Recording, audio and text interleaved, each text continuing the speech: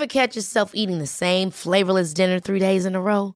Dreaming of something better? Well, HelloFresh is your guilt-free dream come true, baby. It's me, Keke Palmer. Let's wake up those taste buds with hot, juicy pecan-crusted chicken or garlic butter shrimp scampi. Hello Fresh. Stop dreaming of all the delicious possibilities and dig in at HelloFresh.com. Let's get this dinner party started. Hey, it's Ryan Reynolds, and I'm here with Keith, co-star of my upcoming film, If, only in theaters May 17th. Do you want to tell people the big news? All right, I'll do it. Sign up now and you'll get unlimited for $15 a month and 6 months of Paramount Plus Essential Plan on us. MintMobile.com/switch. Upfront payment of $45 equivalent to $15 per month. Unlimited over 40 gigabytes per month. Face lower speeds. Videos at 480p. Active Mint customers by 531.24 get 6 months of Paramount Plus Essential Plan. Auto renews after 6 months. Offer ends May 31st, 2024. Separate Paramount Plus registration required. Terms and conditions apply if rated PG.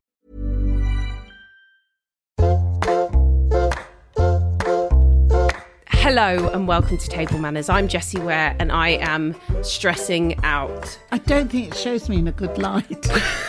We've decided to raise the bar after speaking to Lydia West. And raise the light. Raise the light, raise the glow, especially for this guest. We are really excited. I need to check if I've got food in my teeth. Me too. I mean, we want to look our best for him. So we've brought out the glow light. A fashionista. You've got lipstick on your teeth, so let's sort that out first.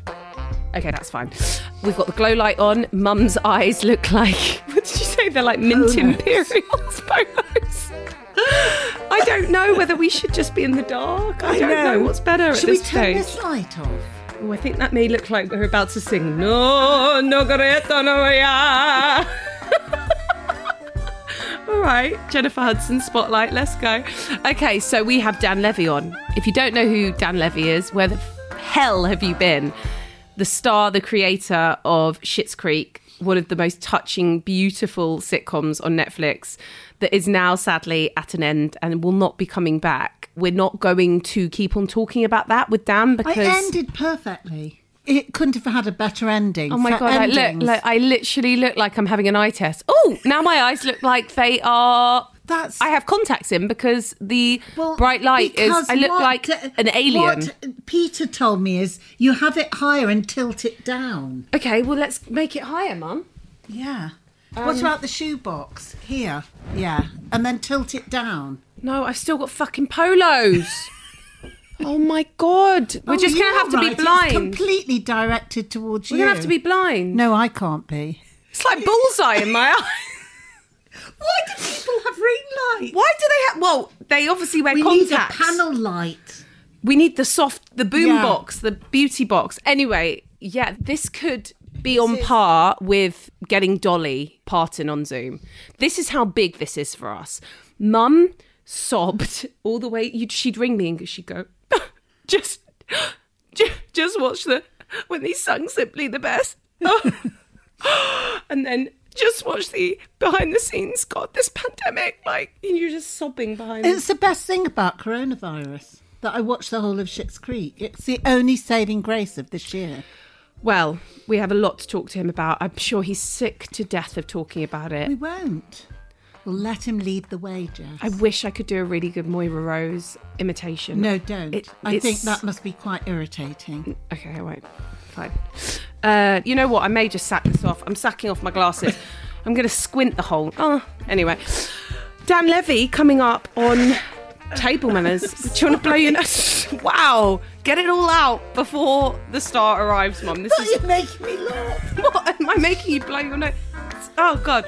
You're like Roland. Come on, fix up.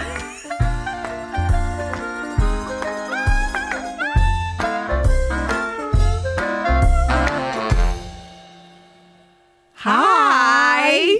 Hi. Okay, so listen, I'm just going to say I'm maybe not going to be able to see you because we decided to put a glow light on for you because we really wanted to make an effort. But I look like I've got fucking polos in my eye.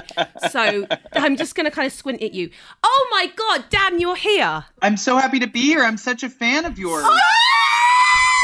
Stop! Mother or me? Come on, say more. Clearly, Jessie. This is so exciting. This is huge. And especially when you've had such a busy week. I know it's early. Where are you, Los Angeles? It's actually 2 p.m. in the afternoon. Where are you? I'm in Toronto. Oh, I'm in Canada. Is that where you live? I was born and raised Yeah. here, and then I headed out to LA, and then shortly after saying goodbye to my friends in Toronto and was like, I'm off to LA, we did our show, which brought us back to Toronto. So I sort of did that victory lap back with everybody, calling them back up saying, I don't have any friends here anymore. Can you please be my friend?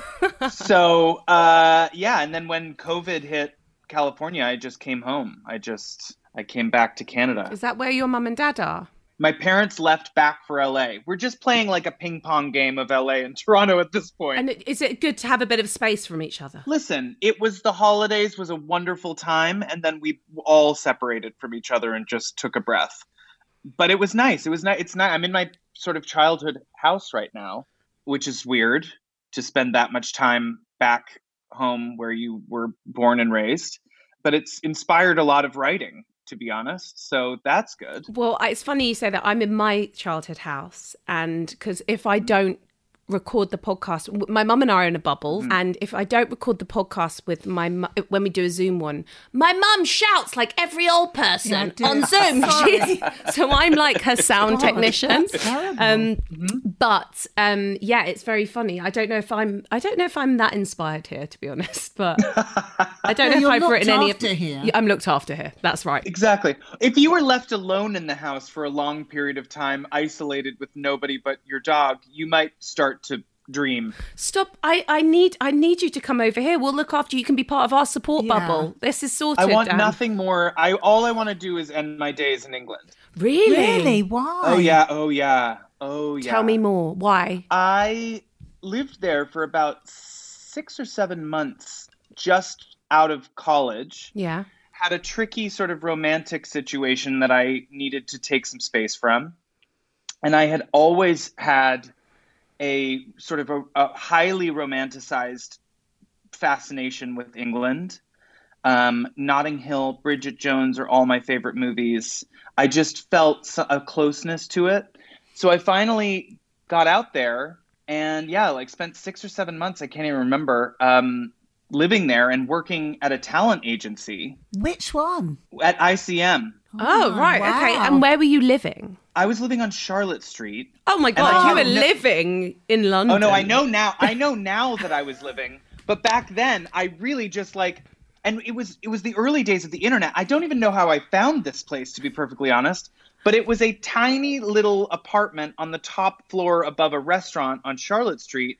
And at the time, I didn't know where I was working. I didn't know anything about the city of London other than having traveled there once before and stayed in I guess it was a hostel in Bayswater, which is where I think all the hostels are. So I really kind of I sort of stuck a pin on a map and said, well, this apartment looks like it's somewhat central. I see Oxford Street. I'm assuming it's a very long street, but maybe if I get somewhere close to there, it'll be somewhere downtown. Oh my goodness. Little did I know that the ICM offices were right at the corner of, I believe, Oxford and Goodge. And so I had inadvertently found a place that was a 45-second walk to where I worked, which all felt very, it was a kismet sort of fated experience until I realized that, everything was going great. Until I found out that there was a story about the tenants that lived in my apartment before me. And I'm going to avoid the gritty details of the story, but when I first got there and started to clean out my apartment, I found a sex toy. Wow, there's a lot of sex shops around there. In the bedding of the bed. This conversation took a very strange turn. Oh my God, I love I'll leave it at that. But there is a story about a mother-daughter situation that was happening upstairs. I think they were running a very successful business out of where I was. We've never done that yet, Jess. No, there's still time, Mother. Yeah. Something to think about. But that was kind of my first introduction to London, was discovering that I was in the former place of an incredibly sort of, I don't want to say it was successful, I don't know, but I much appreciate their hustle. I just didn't need to see the leftovers of the business they were running. Oh my God, that's amazing. But I had the best time, and I date a lot in England. Oh yeah, I bet you clean up. For some reason. And I don't date a lot in America. And I don't quite know why, but I know that I have to go back there because that's where I've had my most successful days. Oh, we can fix you up. And that's where you're going to find love. It's where I'm going to find love. I just know it in my heart. So it's only a matter of time. I love this. It's already a rom-com. It's already like the Richard Curtis film that we all need in our lives. So, or the Dan Levy film. Yeah. I do have a rom-com that is very similar to that. So we're working on it at the moment, and we'll see what sort of happens with it. But so just base it in if London. you manifest it, maybe. Listen, we manifested this. Speaking to you. Yeah. We did. My mum cried the day that we said this was confirmed. We rescheduled my sister, who is an actress, out of this week. Because, no. Yes. She should have just come. We could have all done it together. No. Yeah, no, she's in a new show on Netflix, and we were like, "I'm so." I know your sister. I know your whole I know all of you. How? Because I've been. I'm fans of talented people. Oh, you're so sweet. Well, she was fine. She accepted it completely gracefully when she knew that it was you. I think it's because she's going out with a Canadian. Oh, she has like an affinity with Canadians. Okay. So we have the reverse. She's going out with a Jewish Canadian. A Jewish Canadian called Jonah Friedman. Okay. Who has this a restaurant in deli. LA called Friedman's, which is right at the end of the street that I used to live on. Oh, wow. Did you ever go? Of course. I would go there all the time. And they have a delicious matzo ball soup. They do very tiny matzo balls. Yeah. How do you feel about that? Because I quite like a hefty New York kind of Katz's Deli matzo ball. I mean, listen, if sort of forced to choose, I would obviously choose a larger matzo ball. But I do, for the sake of dining, it's a very elegant way of consuming a matzo ball. It's less That's what she said. There's not a lot of spoonage happening that you could just sort of like soup them up. What a small world. Yeah, it was my old street before I moved, just in February, was right up a 2-minute walk. So firstly, I need to know which restaurant you were above in Charlotte Street and where you ate when you were in Charlotte Street. Did you ever have Icco pizza? Every Wednesday, I would, listen, I made a lot of friends working at ICM. I knew almost instantly that I was not cut out for agency life. I don't have that it is a very specific kind of person that can thrive in that environment. And you have to be incredibly strong-willed. And part of the reason why I went to London was because this relationship that I was in really kind of opened my eyes to the fact that I was not being very kind to myself, as we all can be at times when we let someone sort of take over our heart. We can kind of minimize ourselves at the expense of someone else. And I was finding that I had kind of been left a shell. Wasn't necessarily his fault. Parts of it were, but parts of it were the fact that I was letting it happen. And so by moving to London, I knew that if I didn't make an active choice to grow and to come out of my shell and to really find a sense of confidence that I was not experiencing back home, I probably wouldn't get through it in terms of become an adult that was social. I had a lot of social anxiety. So it really was this act of personal kind of, it was like an eat, pray, love situation where I knew that I had to make this choice to be a better person and to hopefully find a kind of peace and a kind of confidence with myself that would set me up for a better relationship or set me up for a better job, because I could barely talk to people. So when you're put into an agency setting where you have to answer phones, and not just answer phones, but the person calling is like Anthony Hopkins, it really tests it. In my case, it certainly tested that fear and that insecurity. And by the end of it, I was a changed person. I was able to pick up the phone and cold call and do all the things I was never able to do or was much more phobic of before. But it was all kind of an experience for self-betterment. So this has a point. Every Wednesday, when I knew that work was getting overwhelming, I had a ritual that made me so happy. And that ritual was, I knew that the latest issue of Heat magazine came out on Wednesday morning. Oh, wow. Yeah. And this was like maybe 15, I'm aging myself, but it was like early 2000s. Okay. So the prime of Heat magazine. I don't know where it's at now. I haven't read it in ages. You wouldn't bother now. Yeah. Okay. But at the time, it brought me a tremendous amount of joy. And I also didn't understand celebrity culture in England because a lot of it didn't translate over to North America. So I was finding myself almost like episodically, Wednesday after Wednesday, learning about the antics of like these incredible British celebrities. So who was it at that time? I'm just trying to think. It would have been like some Big Brother contestants, maybe. It would have been Cheryl Cole. Was it Cheryl? I think it was Jordan. Jordan was a lot. Was Jade Goody? Yes. It was very much in the Sienna Miller, Jude Law phase. Jude Law. Nanny that kind of phase. thing. Got it. So it was just this like incredible sort of very self-healing experience of going to ICCO, getting my pizza, then going to the Tesco up the street, getting my heat, coming back to my... Now that I say it out loud, it feels very sad and lonely, but it brought me great joy. And I would sit in my apartment, which I had at that point completely bleached and Cloroxed and done all the things that I needed to do.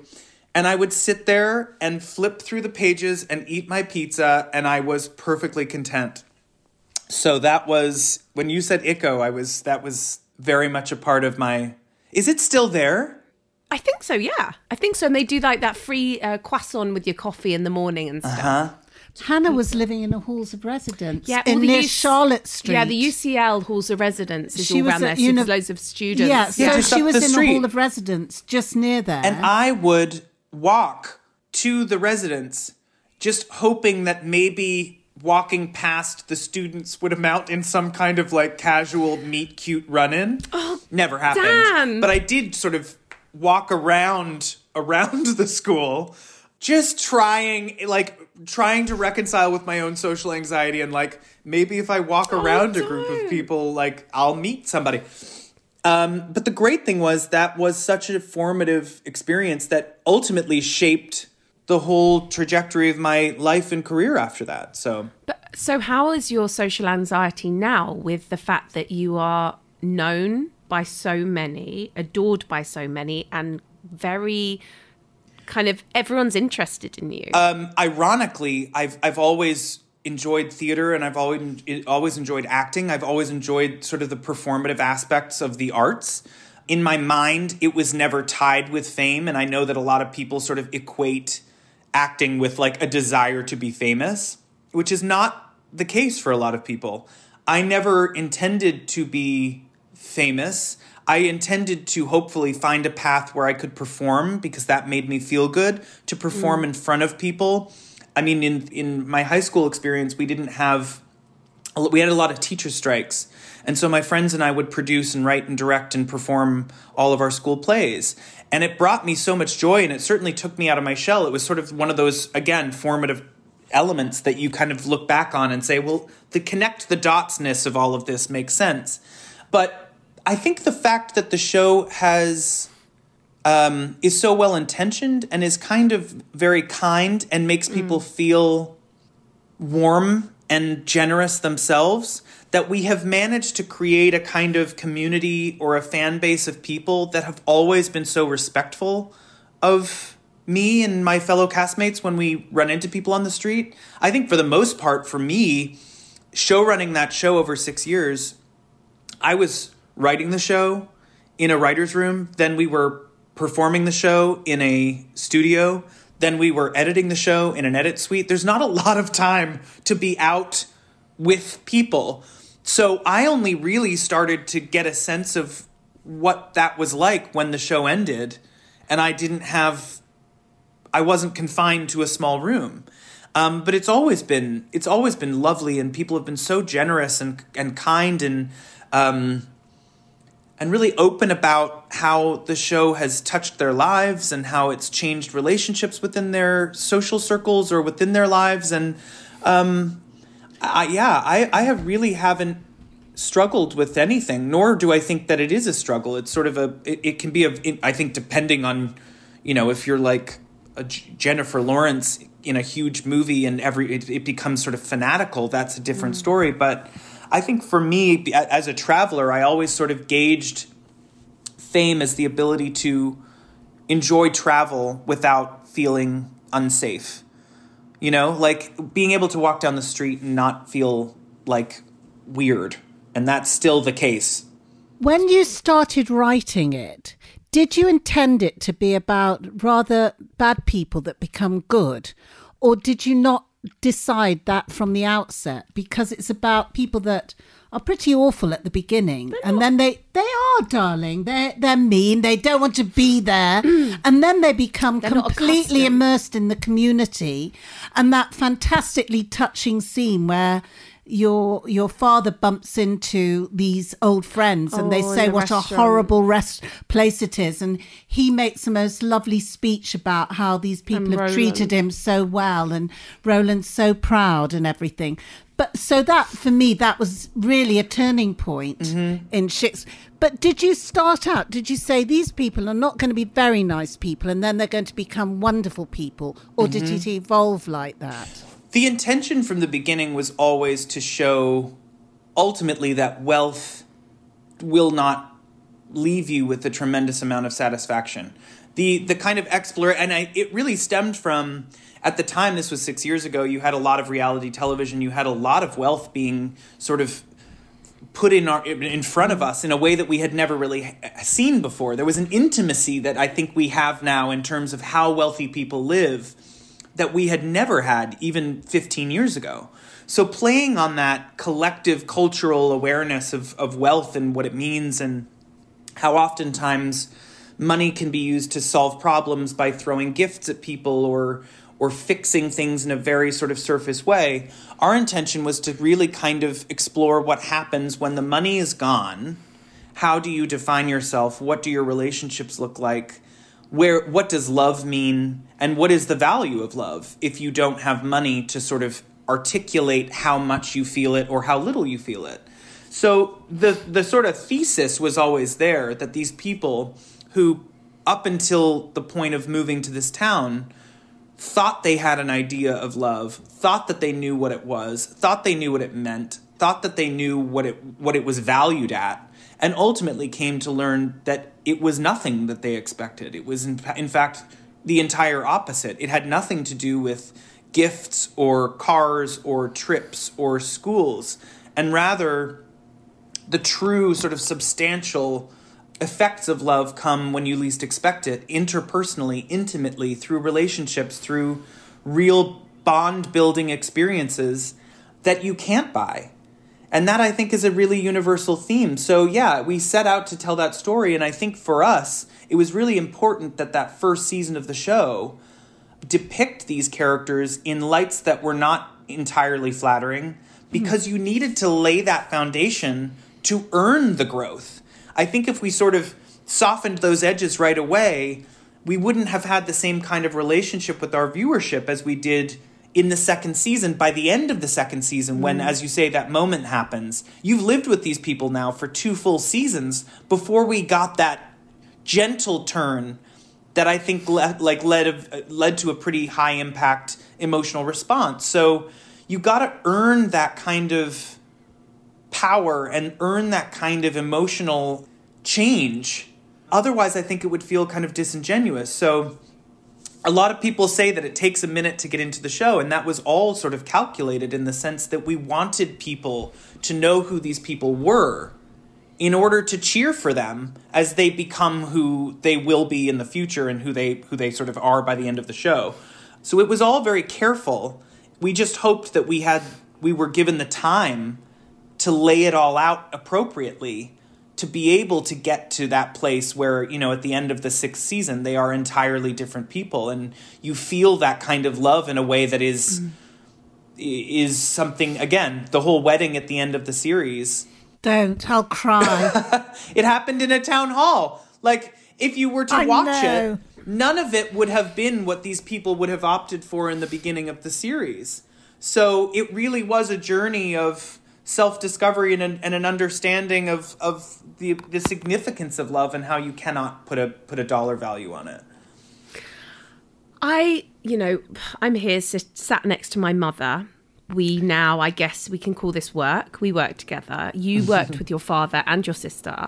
Mm-hmm. I'm sure you've been asked this so much, but I want to know, Were there moments where your mother would like text and interrupt like a really important scene talking about what you're having for dinner? Or was it always very professional? Did you always know how to have that kind of professionalism together on set? Or did you turn into a teenage Dan? Yeah, I feel like you are constantly battling the lifelong impulses that you have as a father and son situation.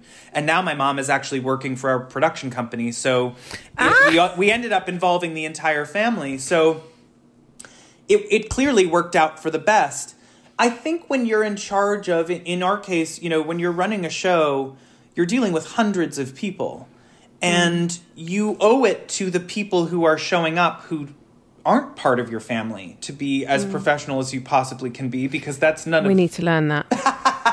Take note. It's, because you don't want to put any of that stuff on them. So it really was especially in the first year, it was finding out where we fit with each other. And I think what made the show work was that we really came at it from two different perspectives, two different, generations of what we find to be funny. So it really was for us a lot of navigating and negotiating. I remember my dad read the pilot script of our show that I had written, and he was concerned because it wasn't reading as many jokes a page as he was used to. And I remember saying, well, let's take it to the table read and see, because I feel like this is a show which we both agreed on, was going to live in the reactions and the actions, and what might not read as a joke on the page will read as funny on screen. And so it was navigating how much do we marry what he needs and what I need in order to make something that really satisfies us both. Because at the end of the day, it's not very satisfying if you know that one person is feeling compromised. You have to find that path through that makes both parties feel excited about what they're doing.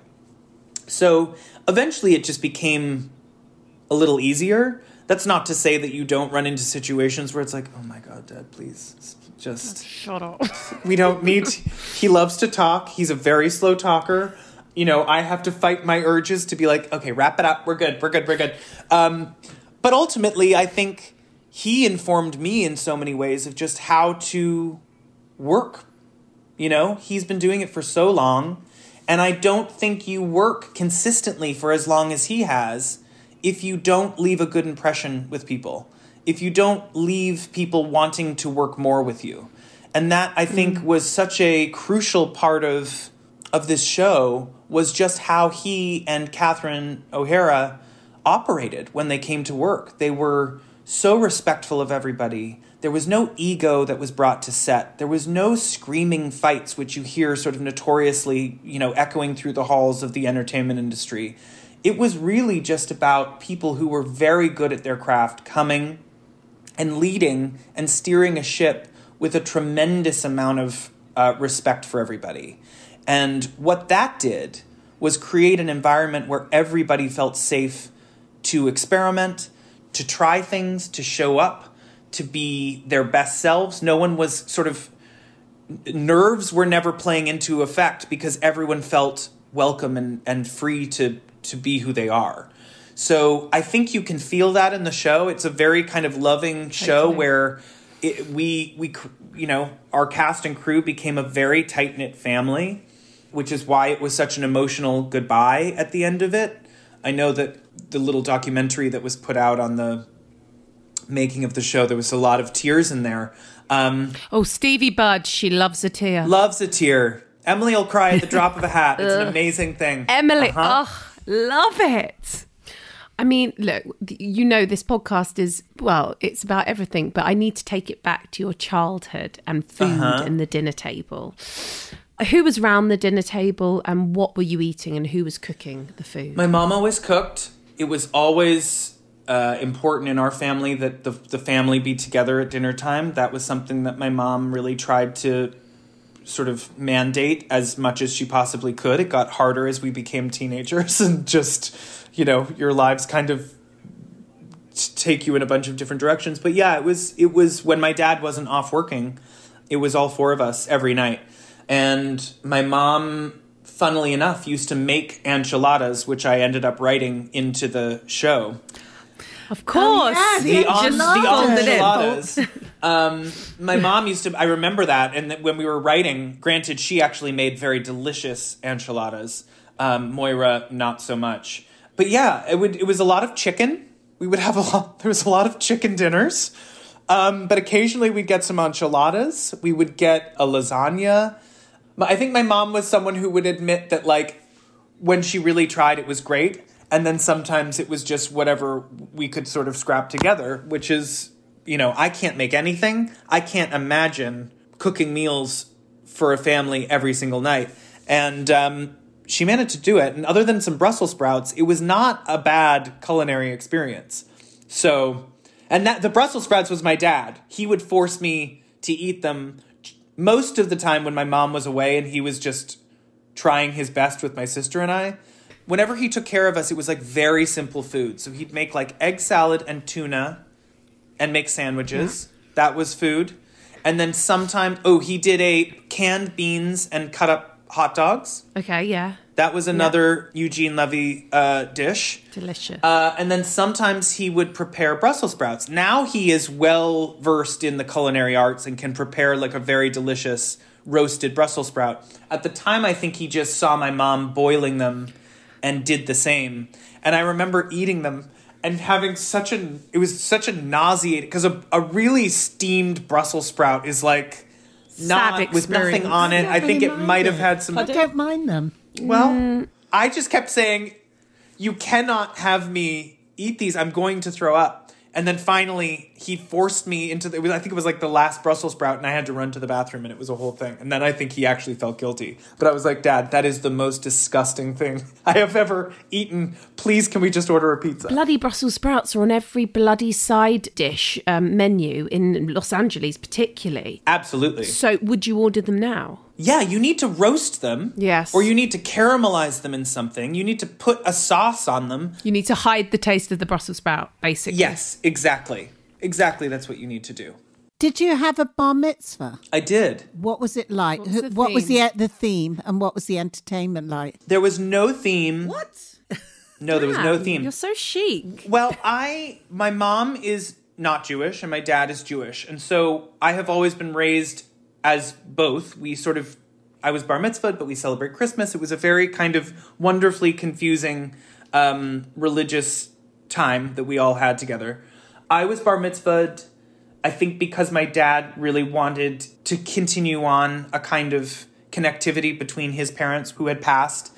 And that was something that was important for him. So I learned Hebrew and had I wasn't a Sunday school kid, so I had a lot to learn. There was a very steep learning curve in terms of preparing that Torah portion. And then my mom planned the party. So we had like a lovely luncheon. Yeah. There was a bunch of people who came. And that was it. I didn't have a party. Mainly because I think my mom was like, there's something about this that doesn't feel entirely truthful. I think because we weren't that religious. So the idea of making a whole big thing out of it wasn't necessarily respecting the process. I was very glad that I went through it. I was glad that I was able to do that for my dad. I was glad that I was able to do it for myself. But, I think there was a certain level of reality in the air that this was very much sort of a thing that was not we weren't religious.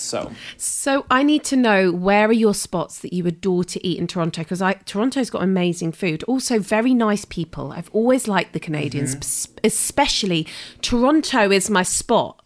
Where do I play? The Danforth. The Danforth is such a beautiful venue. And it's so cool. The people are always wicked. Is that where Meghan came? That's where Meghan Markle came to my show. Her. Before she was a royal. Yeah. She was filming when Suits. She was shooting Suits. Yeah. So she came backstage and she was very regal. When I met her, she was just like, it made total sense that she ended up marrying a prince. Like, for me, she was so regal. She had this like really graceful energy about her. And she was very, very nice.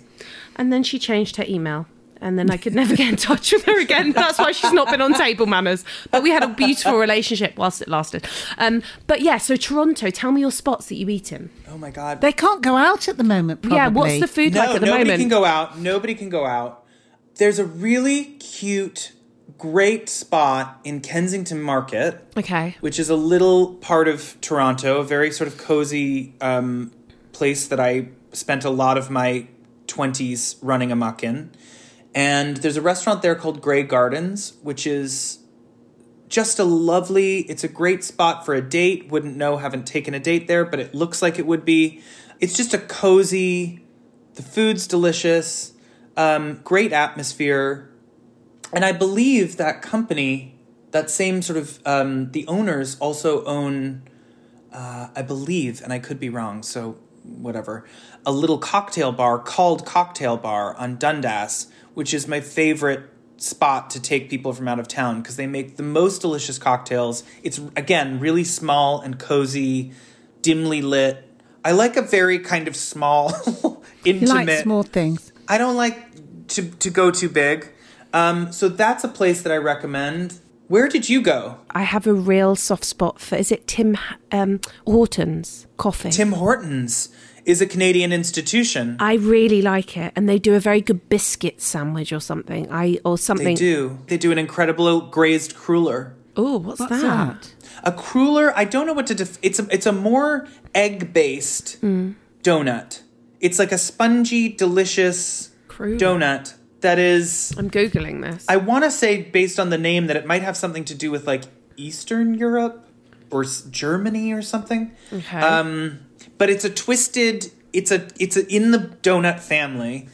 And it's... oh, yeah, okay. It's what I would recommend if you were to go and get a donut from Tim Hortons. I mean, look, if anybody is listening that doesn't know who Tim Hortons is kind of like, I think, an elevated McDonald's of Canadian McDonald's, right? Is it more than that? Am I really offending people saying that? Yeah, no. I think I was going to say it would be like, I guess in the UK, it would be like a Pret. Pret. Really?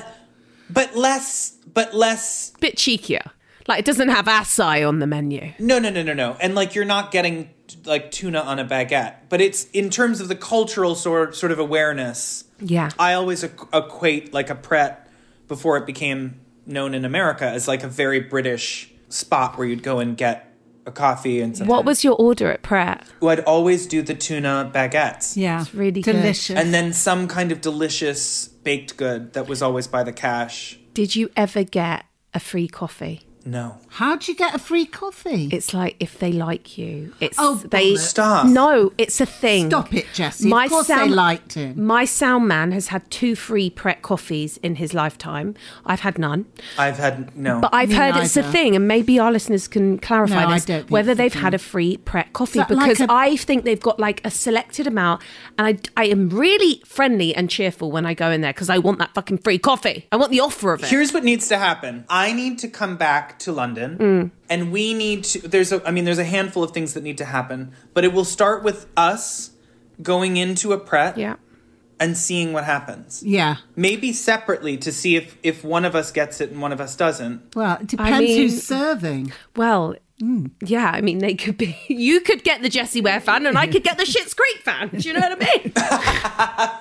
Because I worked at a bakery for so long as a kid, every time I go in, and here's the thing that a lot of people don't know, and why I'm super nice to people who are working in food-related industries. When people go into a bakery, a Pret, or whatever, it's mainly because they're hungry, obviously. And if you think about how you act when you're hungry, it's, in my case, you're not at the top of your game, and you're not the nicest person you've ever been in your life. So having worked in a bakery, I saw firsthand how rotten so many people are, to the point where I was like, it really started to dishearten me about the like human spirit. Because I'm thinking, why is everyone so agitated and angry and ruthless? And my friend, who had been working at the bakery for much longer than I had, said, well, they're all hungry. This is very interesting. Yeah. Did it ever make you react? Did you ever want to spit in their croissant? I didn't handle it as well as some of my coworkers. I didn't put the smile on, so to speak. I executed my order. I gave it to them, and that was it. But man, oh man, did I not. It was, bad behavior is unacceptable across the board. But now whenever I go in to a place that I'm, whether it's a bakery or a Pret or whatever it is, I am like, How are you? How's everything? How's your spirit? Are you feeling, how's your heart today? Because I know what it's like to work in a food service industry. It's like, it's ruthless. You're treated terribly. So that brings me on to table manners. Do you believe you have good table manners then? Listen, I think it's all on a spectrum. Do I think that I would be absolutely confident, with the Prince of Salzburg? No. Like, I don't necessarily have, like, Downton Abbey table manners, but I'm an incredibly respectful table guest. Perfect. I try to keep my plate clean. I try to use the appropriate utensils when they are offered to me. I'm a clean person. I like things to be clean, especially when it comes to food. He can come to the bat mitzvah. So, Dan, I'm having a bat mitzvah. She's good. Yeah. Because I know, not because I've gone very Did religious. you not have one? No, I didn't. My mother denied me one. Well, I felt like I was too deny cool to one. have one at the time. So I had better things to do. So yeah, I'm having a bat mitzvah. You must come. Where are you in the process of learning your portion? I'm at the Shema, and that is really, really testing. And the after Haftorah is quite testing. Yeah, but I'm at the beginning. But you have got the most incredible teacher. I have the most incredible teacher who's a friend who used to be babysat by my grandma in Manchester. She's now like a feminist academic, poet and academic. And we're basically doing a degree level bat mitzvah of Jewish studies. And I find it so fascinating because culturally, Judaism is part of me. It's, it's my heritage, but I never understood the kind of the nitty gritty. And the nuances of kind of Judaism and the way that Jewish scholars want you to discuss it and unpick it. It all now makes sense why everyone's really chatty that's Jewish and wants to keep on going they don't just settle for, it's like it's a constant debate. And also the neurosis. And there's a neuroticism. Yeah. Oh, yeah. So it's really fascinating learning this. And it's fucking hard though, like learning at 36. It is. Although I would love to Hebrew. sit there and listen to you sing it. Well, I'm really going to go for it. I'm going to be like Mariah Carey. I'm going to be like, Baruch My little 13-year-old high-pitched voice I recorded it when I came home. I put a little tape in a tape deck and recorded the whole thing. Like, I redid it again when I came home just because I thought, this is going to leave me. I'm not a language person. I likely will not retain anything I've learned. The spiritual offerings, sure, but the language, I just don't think it's going to happen. So somewhere in my parents' house here, I've yet to find it, but I know that it's somewhere, is a little pouch with my yarmulke and my the little shawl and my tape. And I don't know where it is, but sometime somewhere we'll find it. And it'll just be a squeaking little bird off key, and you're in your house. You may find your old bar mitzvah audio, which I'd love to hear. Yeah, we'd like so that. much. I'd like that to be the teaser for this episode. But what are you allowed to talk what you're writing about? Yes and no. It's all kind of there's an interesting thing in this industry in terms of writers, and oftentimes I think people like to announce development. You see a lot of Deadline, which is this, entertainment-based Twitter account, will always have announcements of people who are kind of developing projects. And a lot of the time, the reality is development means that you are in the very, very early stages of putting an idea together. That idea might fall apart. It may keep going. I tend to err on the more superstitious side of let's actually see if there's something worth announcing before we get ahead of ourselves, because I also don't really work well with pressure, and to know that you've sort of put something out there and then if it doesn't follow through, then it feels like some kind of failure. In certain cases, it's needed to gain, financial money for continued development. So there's 1,001 reasons why it happens. This is not to come down on those people who do. But, I think for me, I've always sort of tried to keep the ideas as close to myself as possible until it's something worth talking about. But I'm dabbling in the world of animation at the moment, which is a whole new world, one that feels very kind of exciting and new and different from what I had done. I think it's important to cleanse your palate a little bit. When you've done 6 years of writing one thing, I kind of thought that it would be an exciting experiment to try a different genre altogether. Obviously hoping to keep all the things that I loved about writing Schitt's Creek in, continue that kind of the messages of sort of goodness and optimism and hope. All of those things are I think will follow me wherever I go. But it's been a really interesting journey. I'm writing a rom-com. Will you star in it? Yeah. Will you pick a really hot co-star that may be a single that you could potentially fall in love on set? Listen, if you build it, who knows? So they're all in very early stages, but those are things I think when you come out of something, and I'd be very curious to see what you think in terms of when you release an album, how the process of rebuilding a new one would be. Because for me, I felt like I never wanted to let people's expectations dictate how I worked.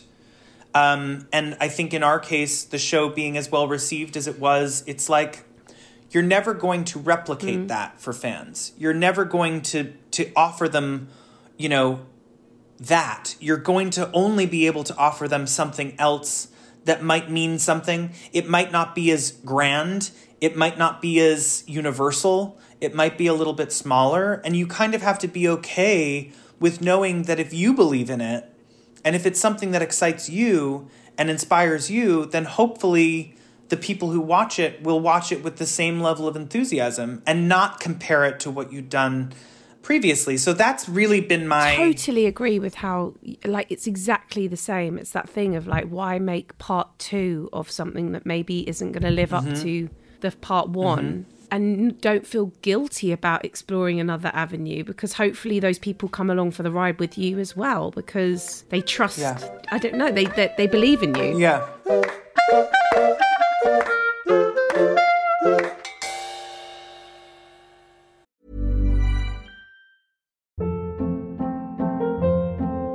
Hold up. What was that? Boring. No flavor. That was as bad as those leftovers you ate all week. Keke Palmer here, and it's time to say hello to something fresh and guilt-free. Hello Fresh. Jazz up dinner with pecan-crusted chicken or garlic butter shrimp scampi. Now that's music to my mouth. Hello Fresh. Let's get this dinner party started. Discover all the delicious possibilities at hellofresh.com.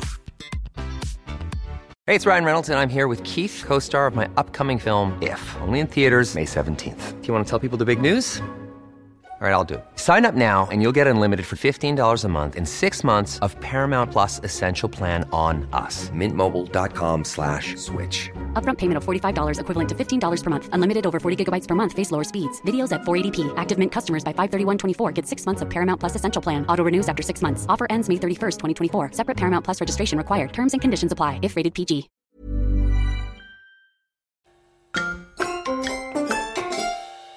Now on to your mum, because I saw the SNL tweet and I freaking love your mum. Yeah. It really reminded me of when my mum went for some people that were illegally downloading my album on Twitter. And but okay, so your mum said the night that you presented SNL, Saturday Night Live, huge deal, right? So fantastic. Okay, this is your mum. This goes out to the bully punks at Camp What the Fuck, who made life miserable for a certain cabin mate back in the summer of 96, just because he was different. Well, after all these years, I have just 7 words to say to you. Live from New York, it's Saturday night.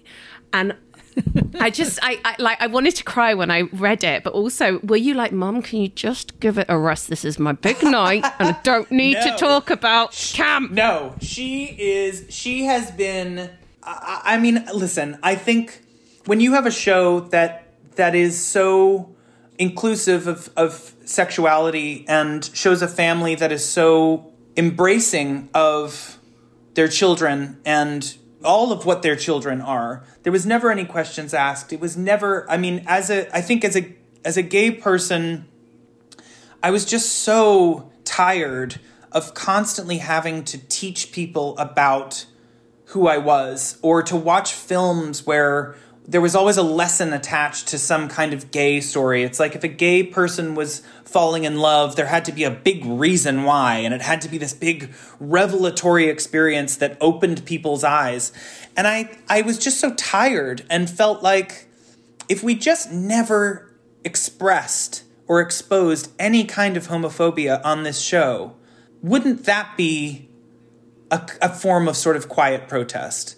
Wouldn't that be a way of allowing people to see people for who they were without feeling like they were being taught a lesson, but rather being able to watch a projection of their world that was sweeter, kinder, gentler, more accepting, and ultimately more successful?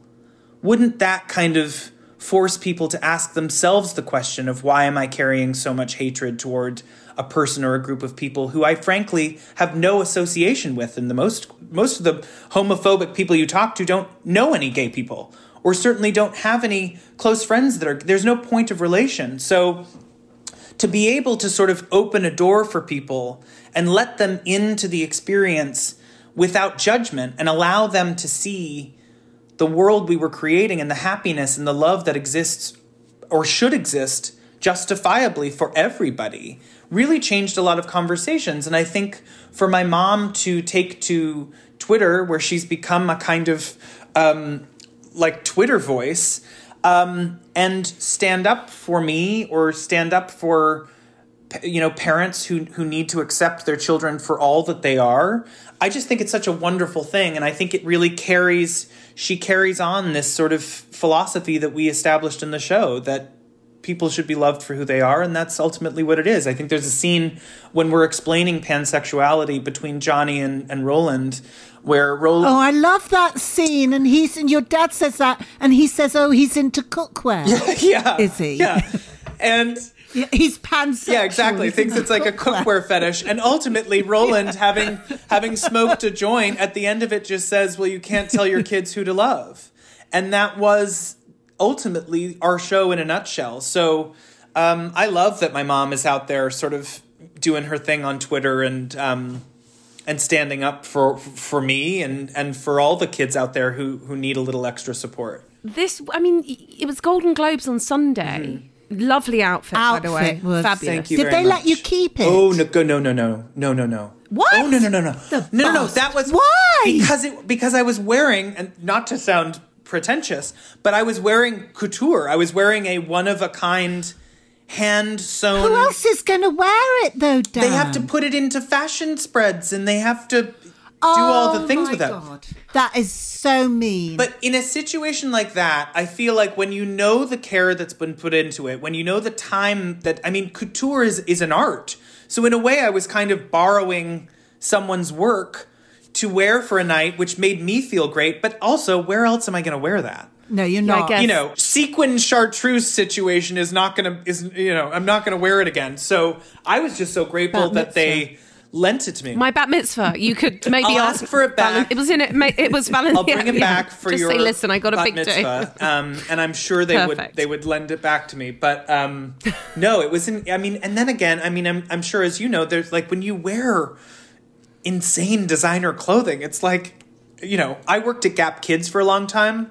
So that was my barometer for I always wanted to work at Gap. The people at Gap were always really nice and I didn't cool. work at the regular Gap because I was too scared of running into anyone my own age. So I thought I was better at handling parents and kids. So I worked at Gap Kids, and it's as a fashion lover to get to try on these beautiful clothes. It's just it's such a dream come true. So I was very thrilled, and I was at first I saw the color and thought, well, I guess we'll try and make this work. And it was, we had a really good time with it, yeah. Oh, it looked fabulous. Thank you. The photos were gorgeous because the backdrop was dark and you just looked wonderful. And the dog really set the suit off. So and my dog, who was by my feet the entire night, was my good luck charm. So what is your last supper, Dan? You've got a starter, a main, a dessert, and a drink of choice.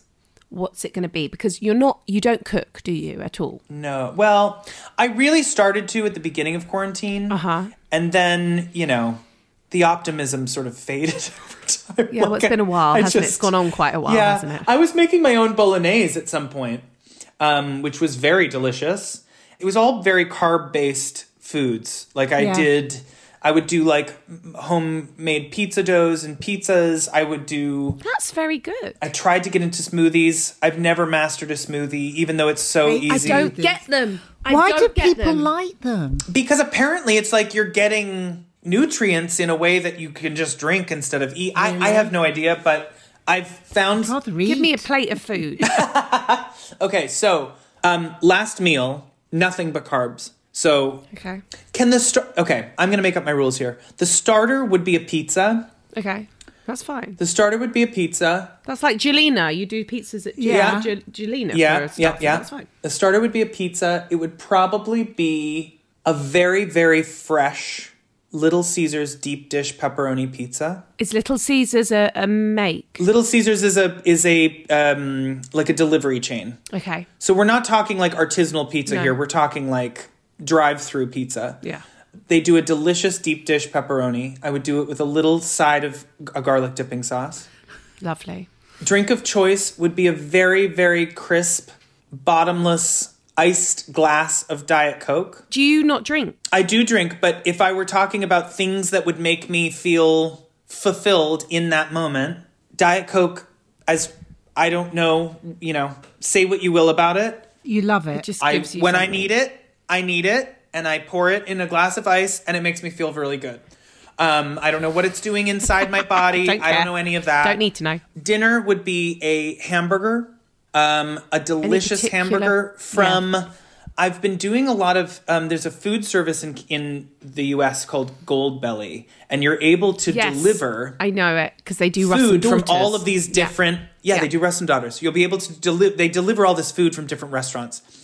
The Gramercy Tavern in New York City does a very delicious hamburger, and I have been ordering kits. They do a hamburger kit, so it would be a fresh Gramercy Tavern burger, probably. Delicious. Only because I've been making that recently. With a side of fries? With a side of fries, crispy fries, mayo and ketchup. I know mayo is divisive. I know it's more accepted in the UK than it is in North America, but... Oh, really? Mayo with fries is not as big in America as it is in the UK. In fact, that's where I it's learned. like a Belgian thing. Belgium. Belgium. And Yeah. I learned about mayo when I was living in the UK. Mayo with fries. You're welcome. Thank you. And then dessert would be a very rich, moist chocolate cake with some vanilla ice cream. You're a really dirty eater, Dan. 100%. Filthy. There Absolutely was filthy. not a vegetable in sight. No, No, veggies. not on the last meal. Not even a salad. Well, what am Not I? even the side- I a have very gherkin? slim options. You've given me a starter, a main, and a dessert. What do we? I'm going to opt for a side salad? Gorgeous Anthony. Anthony from Queer Eye did a whole day A where day he was of like, okay, we're food. starting with breakfast and I'm going to take us there. Okay. And then we're going to go for lunch. Well, And he was that very wasn't clever, on the actually. table for me. Well, and even you if have it to was, think outside the box. a salad would still be not included in the day of food. Okay. So God. I know. Listen, if this were the 1800s, I'd have just it would have been gout and death for me. So, Well, you're doing all right. You're still here, And looking gorgeous. looking yeah. gorgeous. Thank you very much. So are the two of you. Do you like karaoke? I love karaoke. Me too. You see, we've got so much in common, Jessie. I knew it. When I was in London, there was a really fancy karaoke place that I was taken to a handful of times. Lucky Star? was Yeah, I'm in Soho. it? Maybe it was Lucky Star. And it was the first time that I had ever seen like private karaoke rooms, and they were very polished Lucky and Voice, fancy. I think it was called. Yeah. I think it, okay, fine. Lucky I think Voice. it's- And what did you sing? Ooh, I do. Do you do Mariah? I always do Mariah. Yeah, I'll do a One Sweet Day. I'll do One Sweet Day with a friend. Ooh, wow, yeah. Which is the Boys to Men Yeah, Mariah yeah. Carey. Impossible to sing, and I'm not a good singer, but I'm enthusiastic. I will do Purple Rain. Oh, wow. oh wow, that's such a Wow. good choice. Not a little shrinking violet then, no. When it comes to karaoke, you go for it. No, if I'm going to do it, I'm going to scream off key instead of sing off key. It's going to be a scream that is not landing. and Oasis. Ooh, Which curveball. song? Oasis and Macy Gray. I think that would be and a Macy Gray, I Try. And that's at the end yeah. of the night when you've lost your voice. Absolutely. Yeah. You've got that husk. That's Which exactly Oasis it. song? I'll do a Don't Look Back in Anger. I'll do a Wonderwall, like earlier Oasis. But it really depends on the mood. It depends on the vibe of the evening. It can go in a bunch of different directions. I feel like we can't take up any more of your time, even though I feel like, but Dan, I feel like we're going to be friends now. This is Yeah, okay now. absolutely. Like, I'm going to call you my, like, Yes, this is yes, a yes, yes, blossoming yes. romance. Yeah.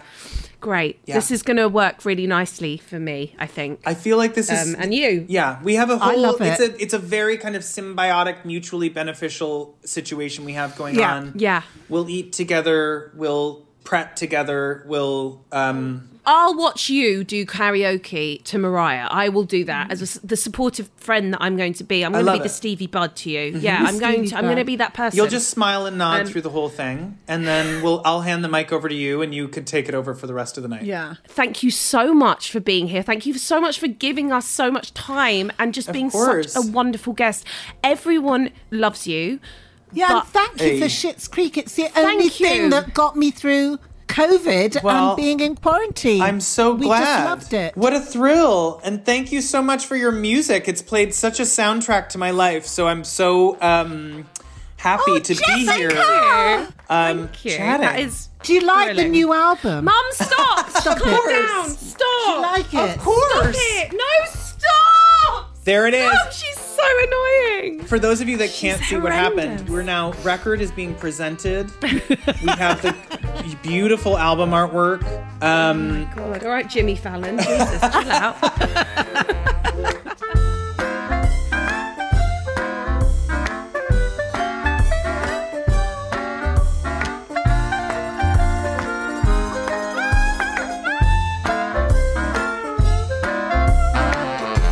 Dan Levy on Table Manners, that was joyful. That was joyful. He's such a delight.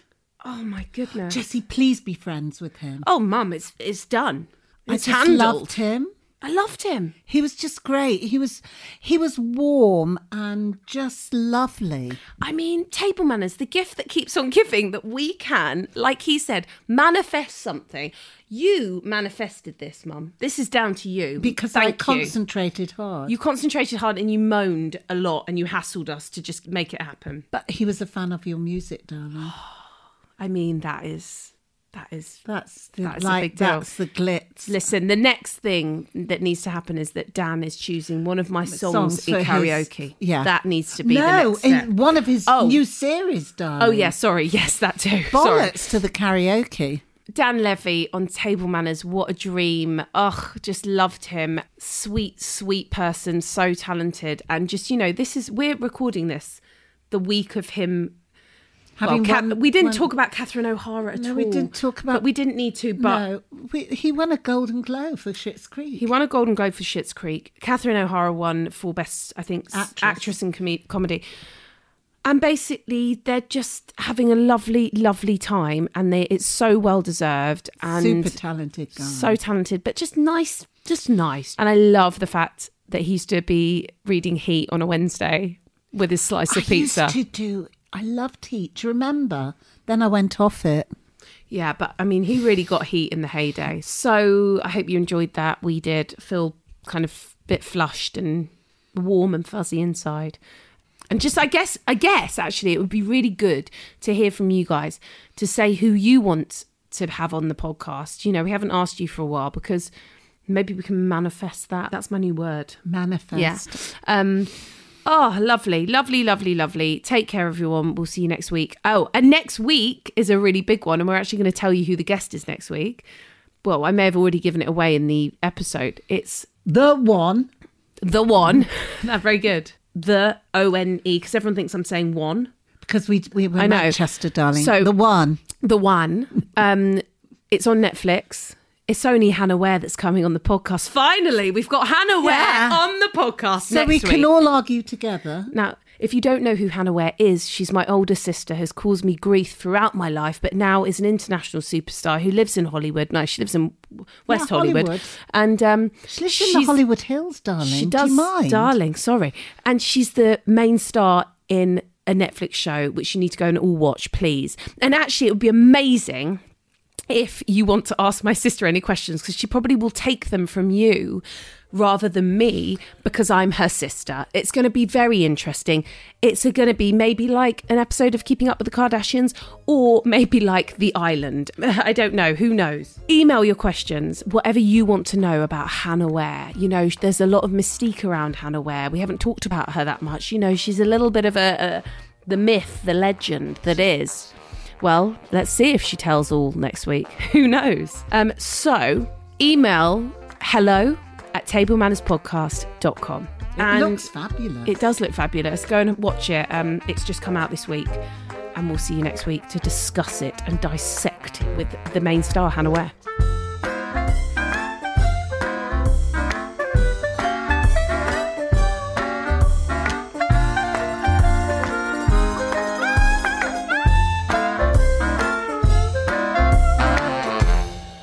The music you've heard on Table Manners is by Peter Duffy and Pete Fraser. Table Manners is produced by Alice Williams. Ever catch yourself eating the same flavorless dinner 3 days in a row? Dreaming of something better? Well, HelloFresh is your guilt-free dream come true, baby. It's me, Keke Palmer. Let's wake up those taste buds with hot, juicy pecan-crusted chicken or garlic butter shrimp scampi. Hello Fresh. Stop dreaming of all the delicious possibilities and dig in at HelloFresh.com. Let's get this dinner party started. When you make decisions for your company, you look for the no-brainers. If you have a lot of mailing to do, Stamps.com is the ultimate no-brainer. Use the Stamps.com mobile app to mail everything you need to keep your business running with up to 89% off USPS and UPS. Make the same no-brainer decision as over 1 million other businesses with Stamps.com. Use code PROGRAM for a special offer. That's Stamps.com, code PROGRAM.